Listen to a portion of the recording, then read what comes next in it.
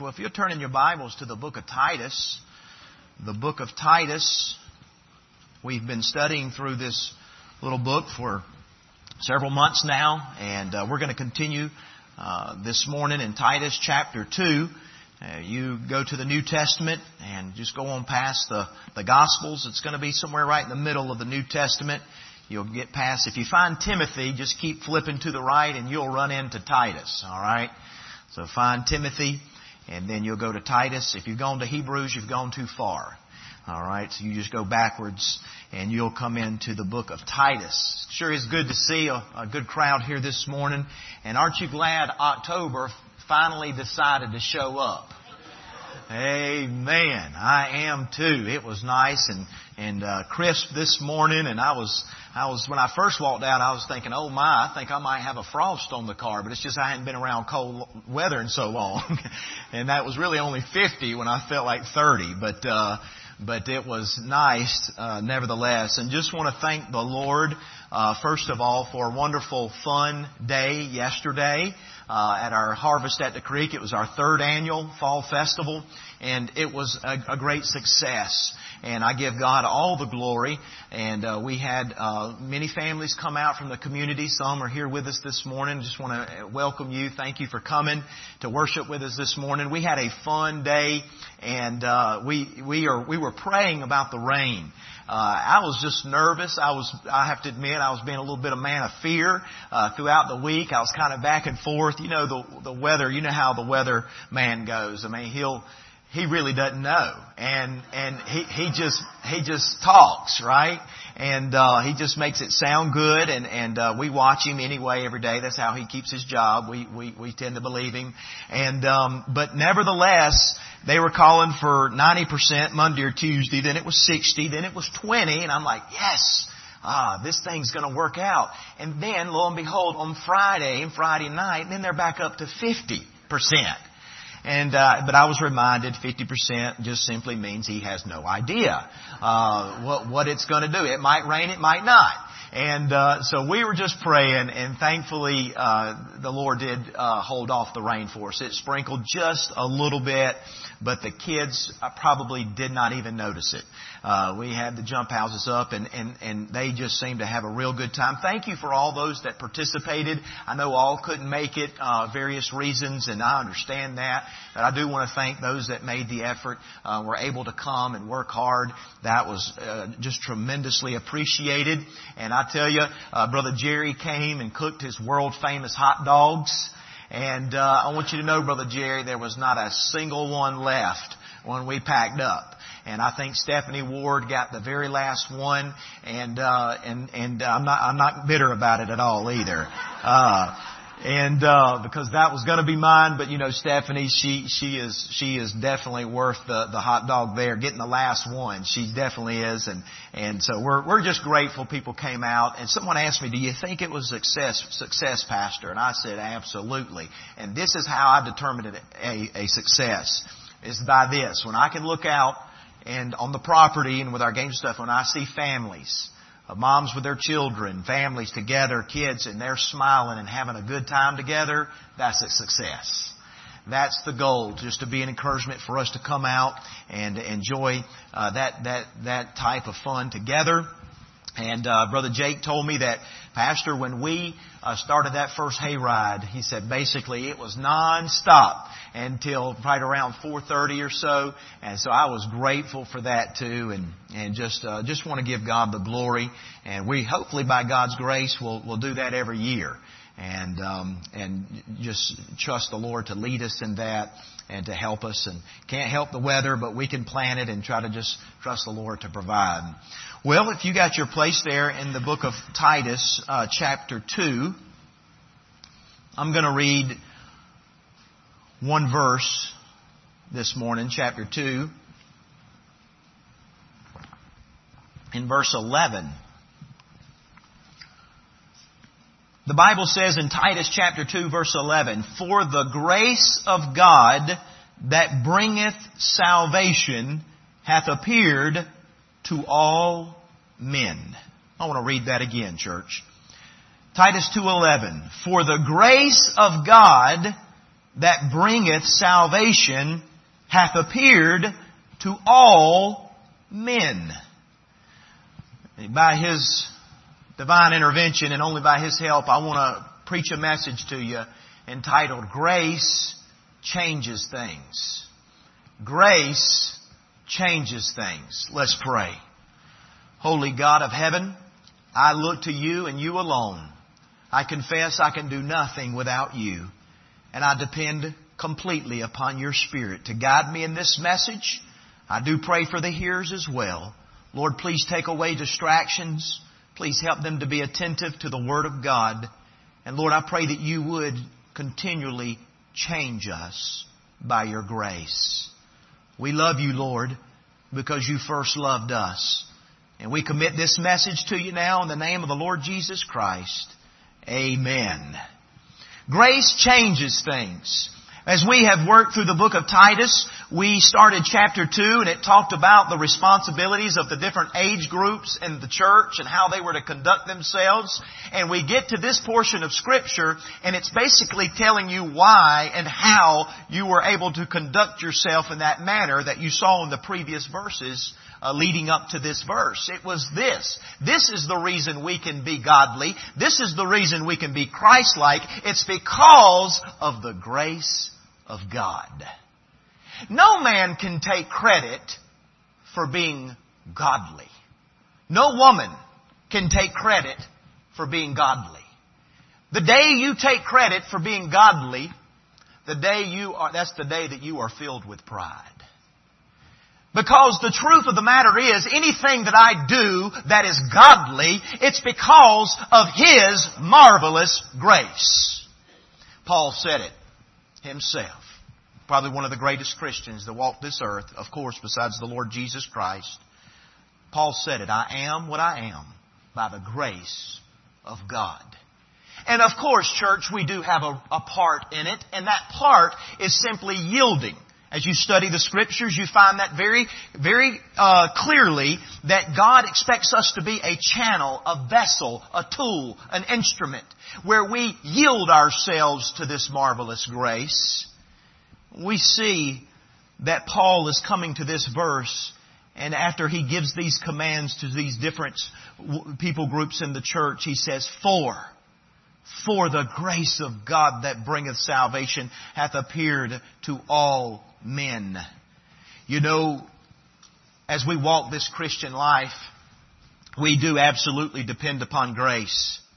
But before you can live the victorious Christian life, you must first come to the realization that it begins with true and authentic salvation. It begins with a life that gets born again. And I use that term because Jesus used it with Nicodemus in John chapter 3. And that simply means that you get saved.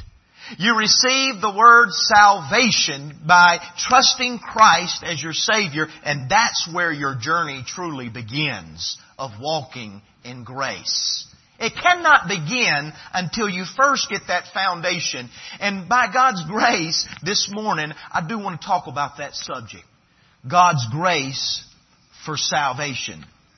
Longfellow could take a worthless sheet of paper, write a poem on it, and make it worth $6,000. That's genius.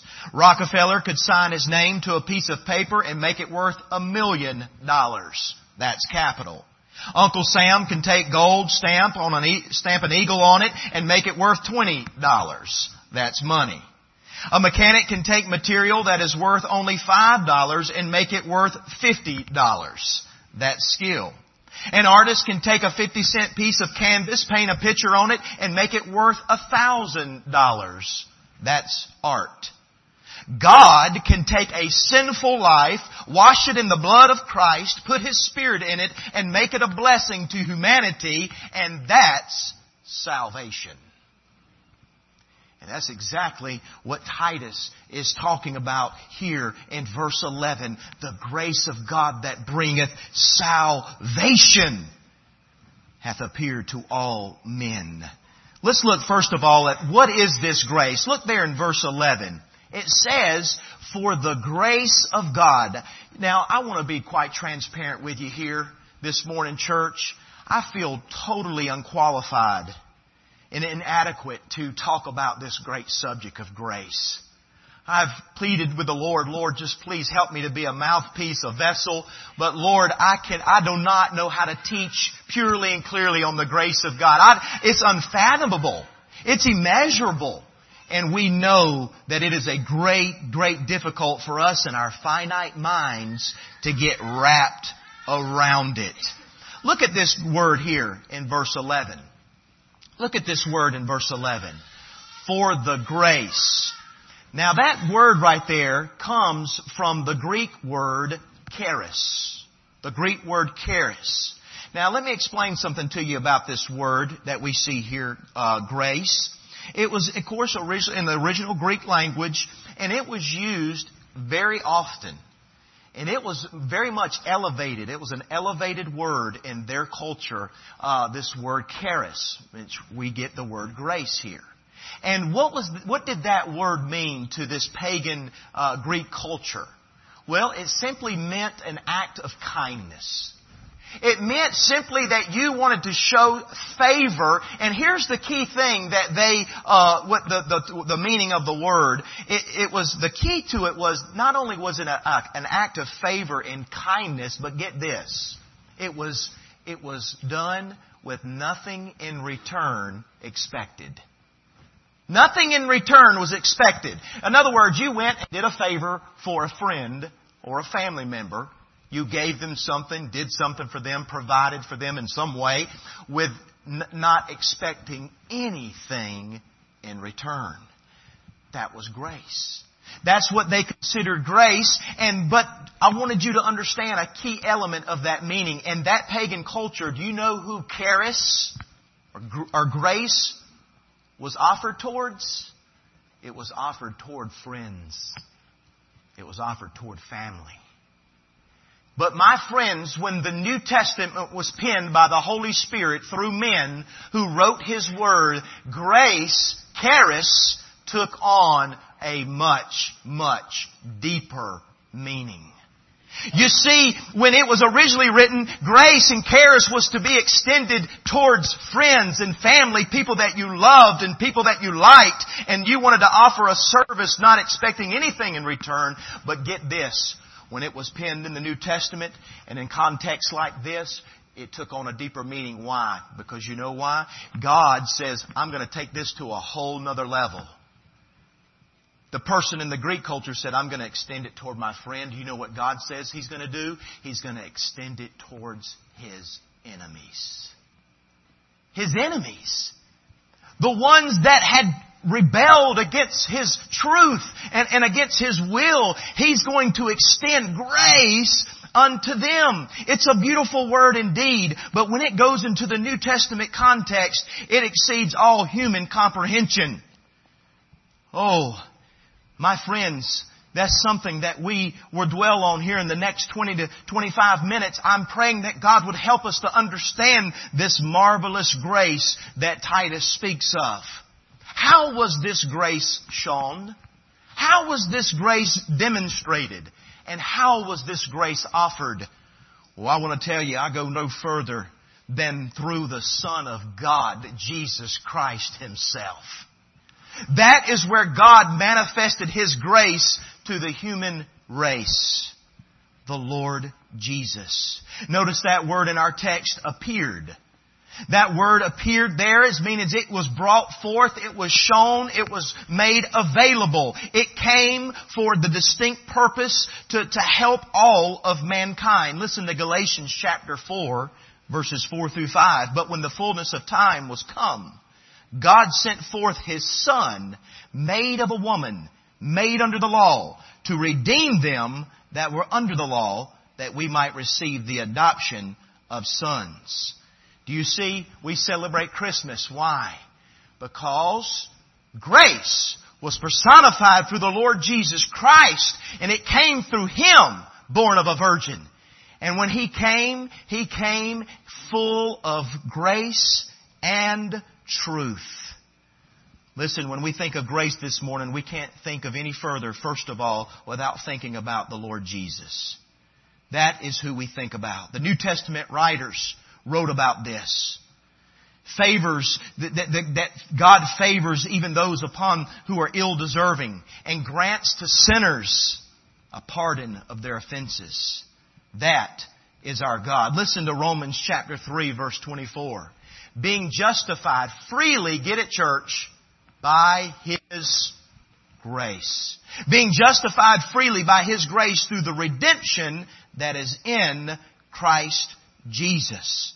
I like the way one author put it here in Thayer's New Testament lexicon here. He says, and that through pity for sinful men, Christ left His state of blessedness with God in heaven and voluntarily underwent the hardships and miseries of human life, and by His sufferings and death procured salvation for mankind. Isn't that wonderful? You think about that grace this morning. You think about what God's grace has done for you, what it's done for me, and what it truly has done for the whole world. It has appeared to all, to make available to all. And by the way, I think about this verse and I cannot help but think about missions. I mean, truly, God has made this grace available. And so what are we doing to be channels of that availability?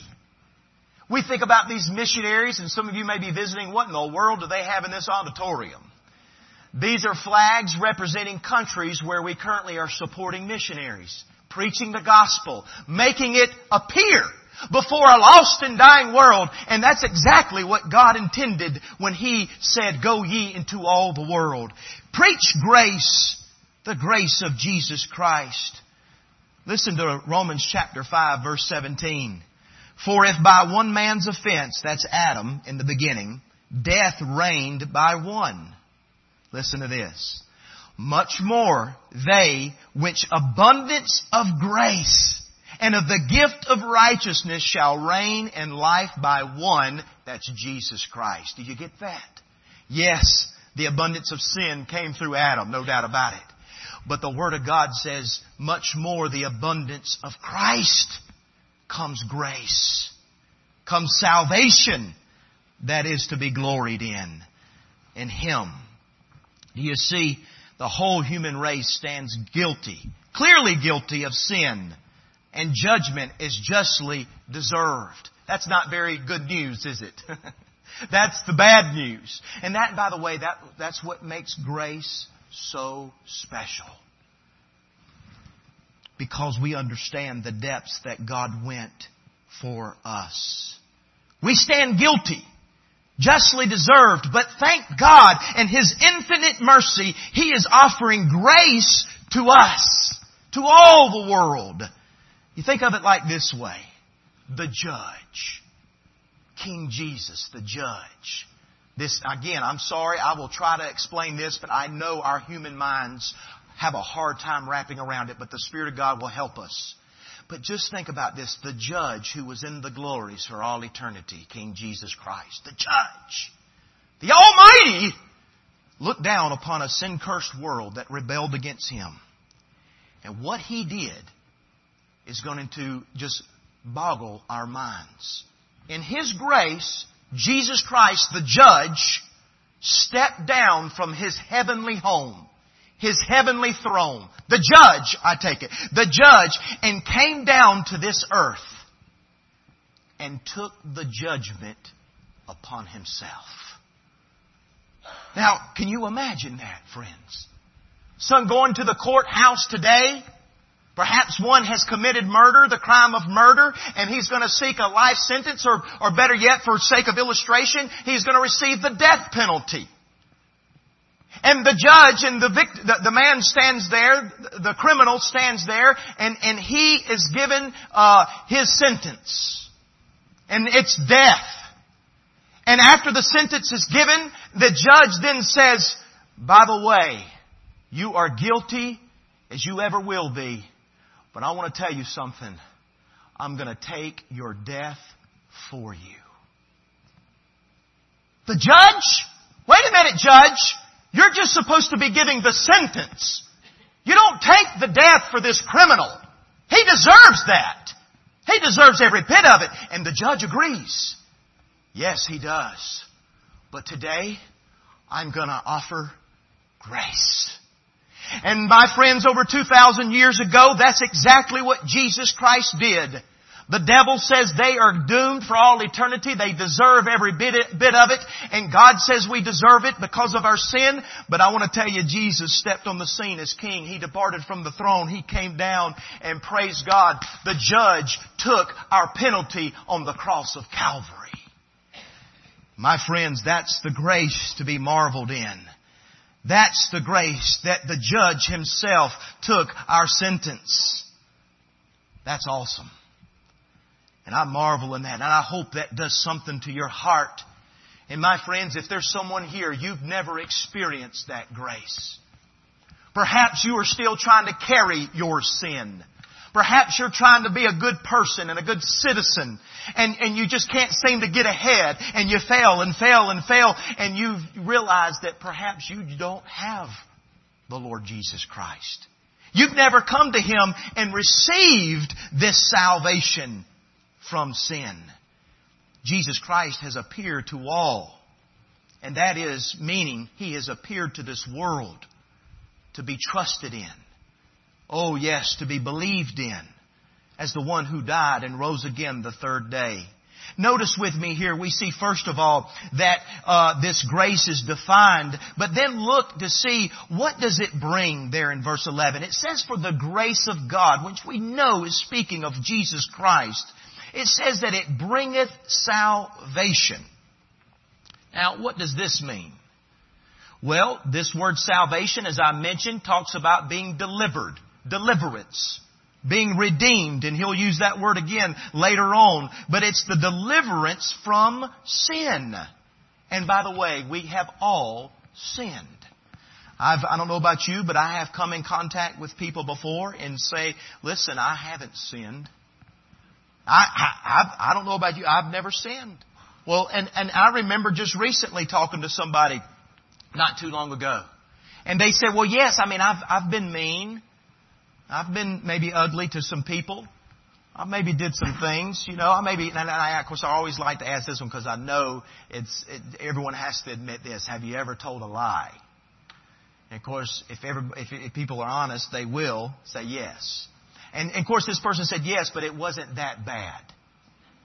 It wasn't hurting anybody, but the fact of the matter is we are all guilty, and the Bible declares it very clearly. But this idea of salvation, I want you to know, is by God's grace. This salvation, number one, from what? Salvation from sin. Sin has entrapped us, has us in bondage, and the only one that can free us is the Lord Jesus Christ. Listen to Ephesians chapter 2, verses 8. For by grace are ye saved. It's by grace. Through faith. We have to receive it by faith. And then what he says, and not of yourselves, it is the gift of God. Hey, listen, you know why the Word of God says bringeth salvation? Because, listen, church, God is the only one that can bring salvation. I can't bring it. I can't offer it. I can't earn it. I can't do any of that. God brings the salvation. I simply have to receive it as a gift. It's that simple. And what we see in the Word of God, the grace of God has appeared to all men. It has appeared to us to understand that we need deliverance. It bringeth salvation. Romans 5:12 again says, wherefore, as by one man sin entered into the world. That's Adam. And death by sin. And get this. And so death passed upon all men, for all have sinned. We're guilty. But thank God, the judge is offering to take our guilt. Read and meditate upon Isaiah 53 often, Christian. And you will see as it depicts there and shows forth the crucifixion from the prophet Isaiah, taking our guilt, taking our shame, taking our sin. That's my Jesus. And He can be yours too. Because He loves you and He loves me. But you need to understand the depth of your depravity. It's not, oh, I've done a few bad things. It's not that I've messed up every once in a while. It's not that I'm an okay person, because that will not cut it. That will not come forth to God for sure at the great white throne judgment. A little boy walked into the kitchen and told his mother that he had discovered that he was 6 feet tall. When she asked how he had determined this, he told her he had used his shoe to measure and that he was 6 shoes tall. With a loving smile, she told him that his shoe was not a foot long. He insisted, "But Mom, it's gotta be, 'cause my foot's in it." You know, that's the way some people think about their salvation. They form their own standard to meet. They believe that they have been a pretty good person, and the truth is they have a faulty standard. And my friends, we can go no further when we measure ourselves. We must measure ourselves up to this book. And we must measure ourselves up to Jesus Christ, and we will fall short immensely if we are honest with ourselves. And that will help us to understand the great news of grace. It changes things. We're going to see here some of the things it changes. But not only does it save from sin, but it saves from hell. The grace of God that bringeth salvation. What are you being delivered from? Well, you're obviously, the person that trusts in Christ is being delivered from sin. The church, I want to tell you something that we don't hear preached on in churches much these days. You won't hear this at the Joel Osteens. You won't hear it at these seeker-friendly churches that just make you feel real good and may mention a few things. You won't hear them stand up from the pulpit and preach what the Bible says about hell. And it's not that we take joy in preaching about it, but Jesus preached about it more than He did heaven. And it's a real thing. And we must understand that to understand the depths of God's marvelous, wonderful, absolute, great grace, we must understand what He delivered us from. I believe we would have some more fervent Christians. I believe we would have some more exciting Christians. I believe we would have some more serious Christians if we understood the depths of God's marvelous grace in our lives.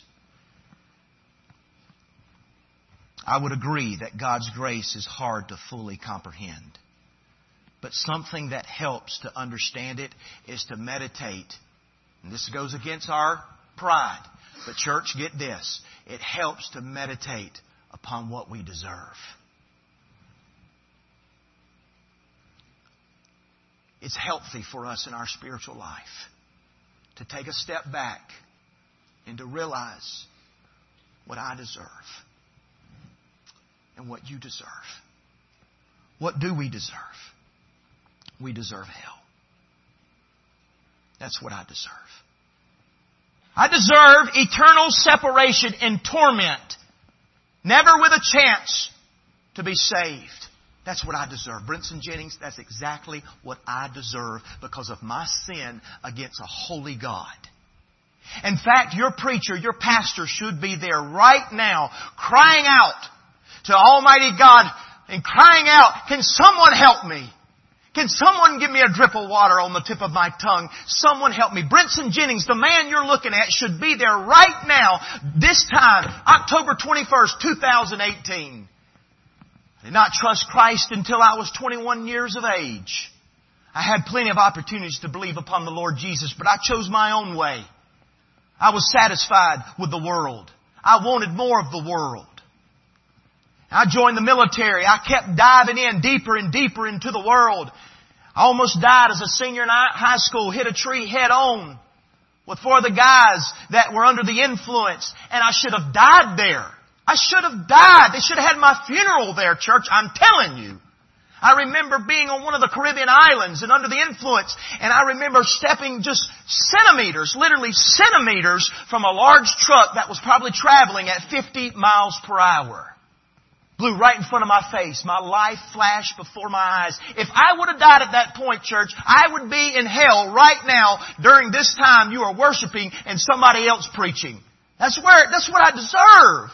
But oh God, He saved me at the age of 21.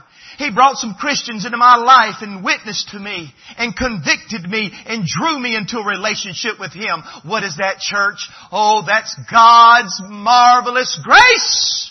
Oh, the more I think about my salvation, the more I think about old John Newton, who wrote that great hymn of the faith, Amazing Grace. How sweet the sound that saved a wretch like me. I was once lost, but now I'm found. Praise God, now I can see.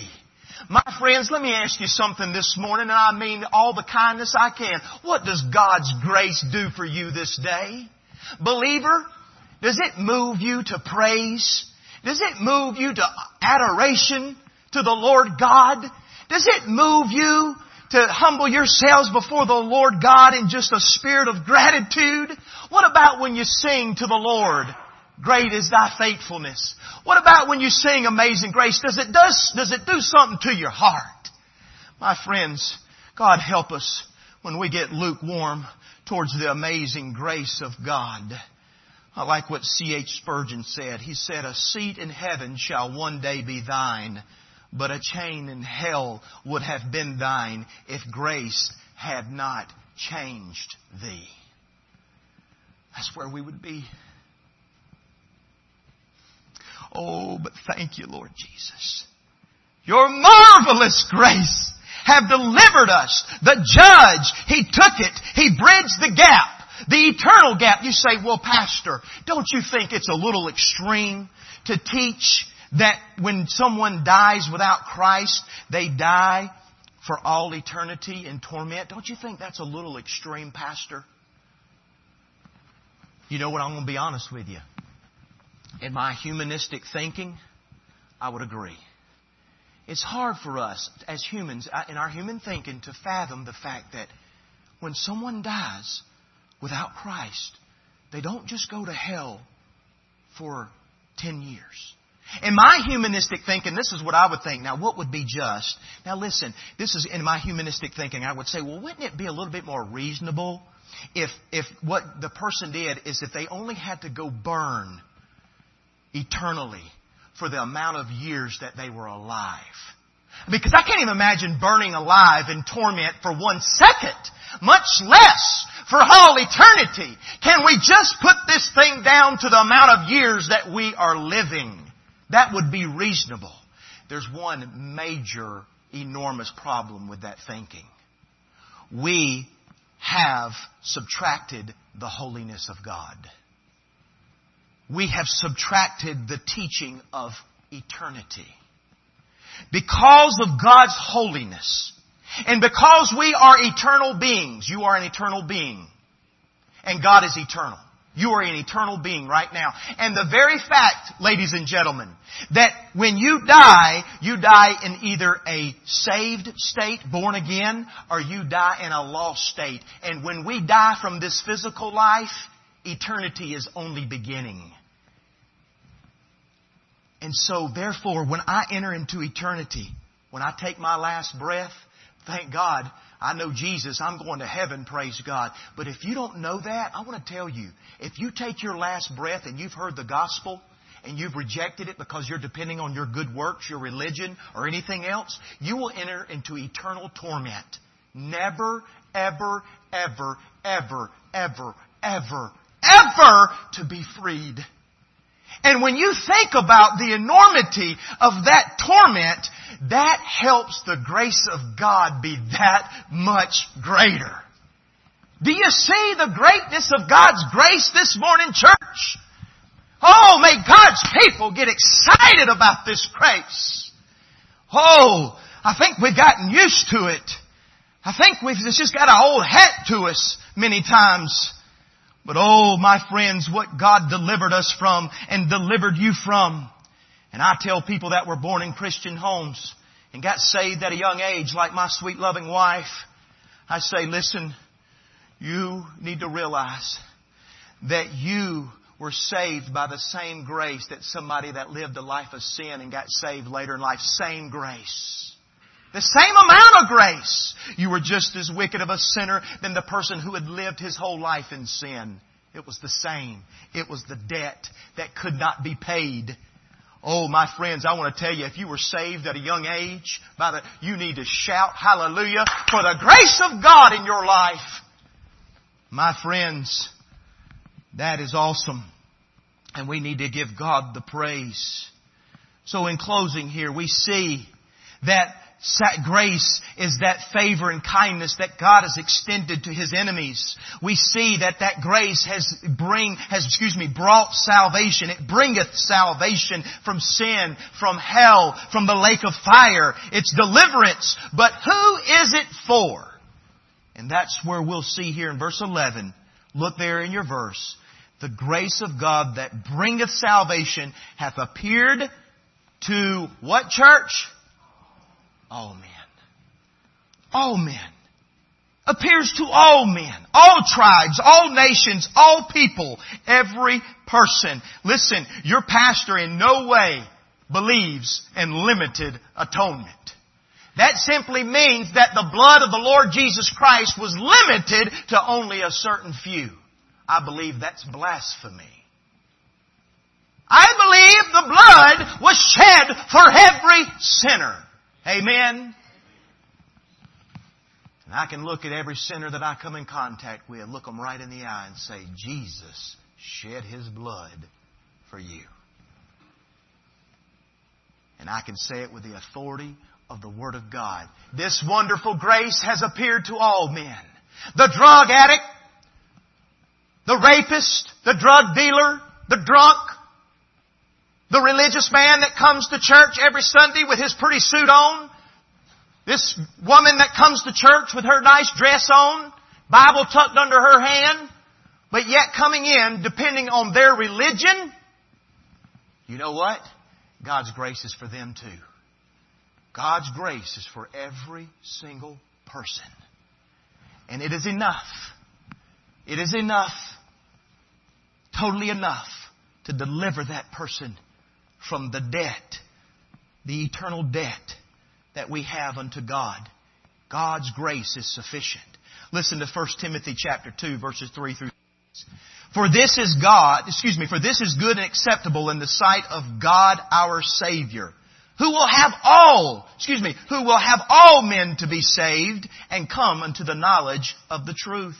For there is one God and one mediator between God and man, the man Christ Jesus, who gave Himself for all to be testified in due time. Listen, it is God's will for all. It is God's will for you. Can I say something to you, friend? If you're here today and you're not sure if you're saved, you know what? God wants you to be saved. God loves you with an everlasting love. He wants to give you His favor. Yes, right now you're His enemy because you have rejected the gospel. You are. You are an enemy of God. But can I tell you, God even extends His grace to His enemies. We were all enemies. No one has ever come into this world and was naturally a friend of God. No one. No one has ever come into this world and was naturally a friend of God. We were born in this world alienated. We were enemies. We were children of darkness.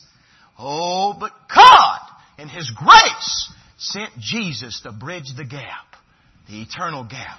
And He brought God and man and brought us together by His precious holy blood, the cross. And I want to tell you, you can come today. Don't depend on your religion. Don't depend on your feel-goodness, because I can tell you right now, the devil will give you some things that will make you feel good, and you know what it will do? It will numb you to the gospel. He will use that to blind you. But let the gospel penetrate through that and look to Jesus. We see it appears to all men, but can I close with this, please? Man must respond. Man must respond. Who's this grace for? Well, it's for all men, but especially for those that believe. That's also found in Timothy. In 1 John, The grace of God, this salvation is for all men, but to especially those to believe. What is that saying? It's saying that to those who will truly respond. It's for all, but especially to those that will embrace it and say, glory, I want that. I need that. I must have that. Oh, I'm so deep into my sin. It's so disgusting to God. I'm a wicked, vile sinner worthy of eternal damnation. I must respond. Listen, I want to say this with authority, and don't let this scare anybody this morning. You know I say it in love. But I want to say this very clearly. If you've never seen yourself as a hell-deserving sinner, I would doubt your salvation. Have you ever seen yourself as a hell-deserving sinner? Listen, why do I say that? Because you can't truly understand the grace that God offers if you haven't seen yourself as a hell-deserving sinner. That's what we're being delivered from. Sin and its penalty. And if you're on this earth thinking that, well, I was a sinner, but it's okay. God will oversee that. It'll all work out in the end. My friend, what are you being saved from? Hey, when God saved you, He saved a hell-bound sinner.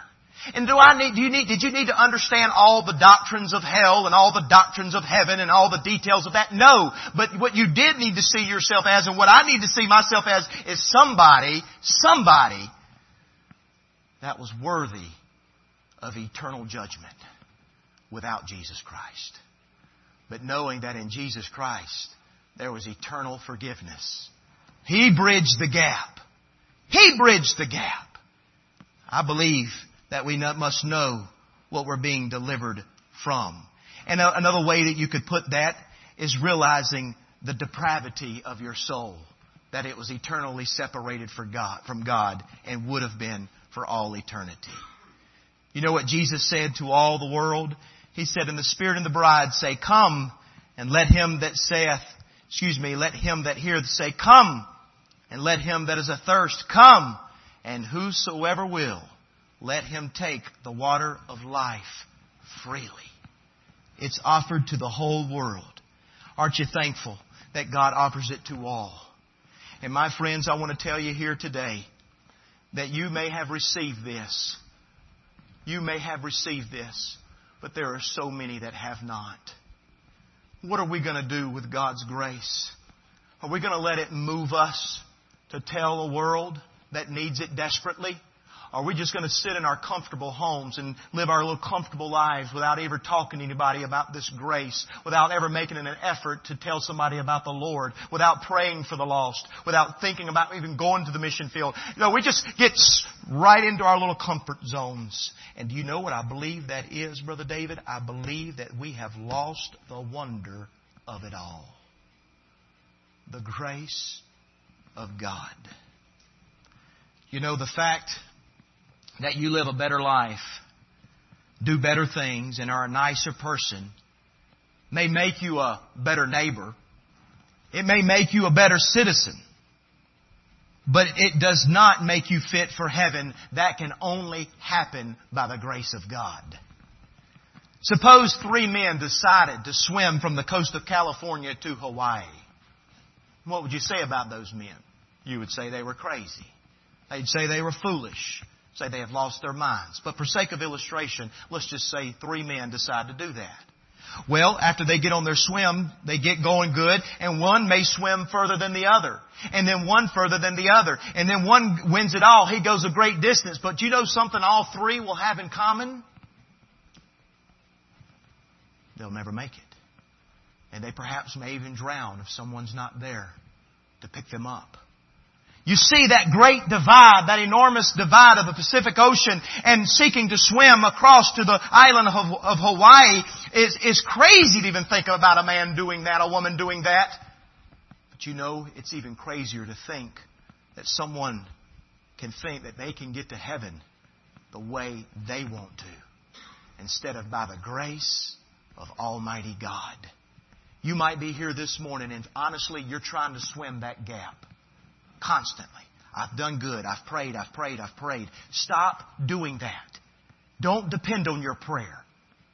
Don't depend on your tithing. Don't depend on your church attendance. Don't depend on any of those things. It is only by the grace of God that's found in Jesus Christ. He bridges the gap. Would you pray with me, please? With heads bowed and eyes closed. I want to extend an invitation to all this morning. And that is, first of all, to my friends here that are unsure about their salvation. What the Bible says about being saved. The grace of God. Would you say very honestly, Pastor Brinson, if I was completely honest with you this morning and before the Lord, I'm not sure if I've ever experienced this grace. I've heard about Christ. I know about Christ. But receiving this grace from Jesus Christ, that eternal freedom of forgiveness from my sin, I've never experienced that, Pastor. I don't know that I am born again. I don't know that my heart has ever been changed by this grace.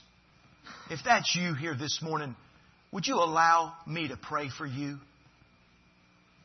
I won't embarrass you. I'll give you my word. I want to pray for you. I will pray at the end of the service.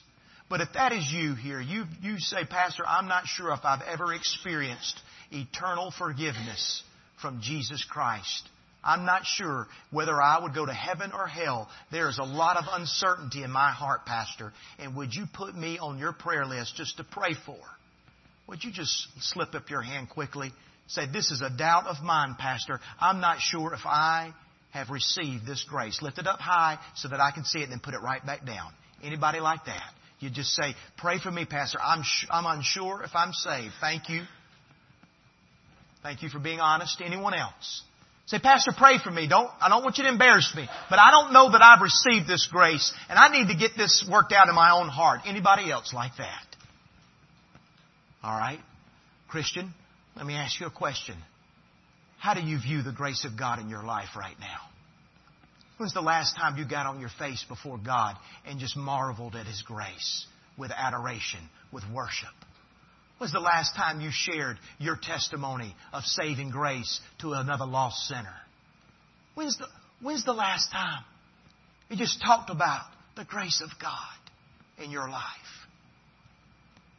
Perhaps there's a lot of Christians here that need a revival in marveling in the grace of God.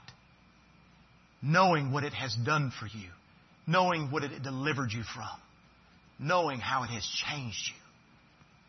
Oh, my friends, let's respond to the Word of God and the Spirit of God. Would you stand with me, please, as the instruments begin to play?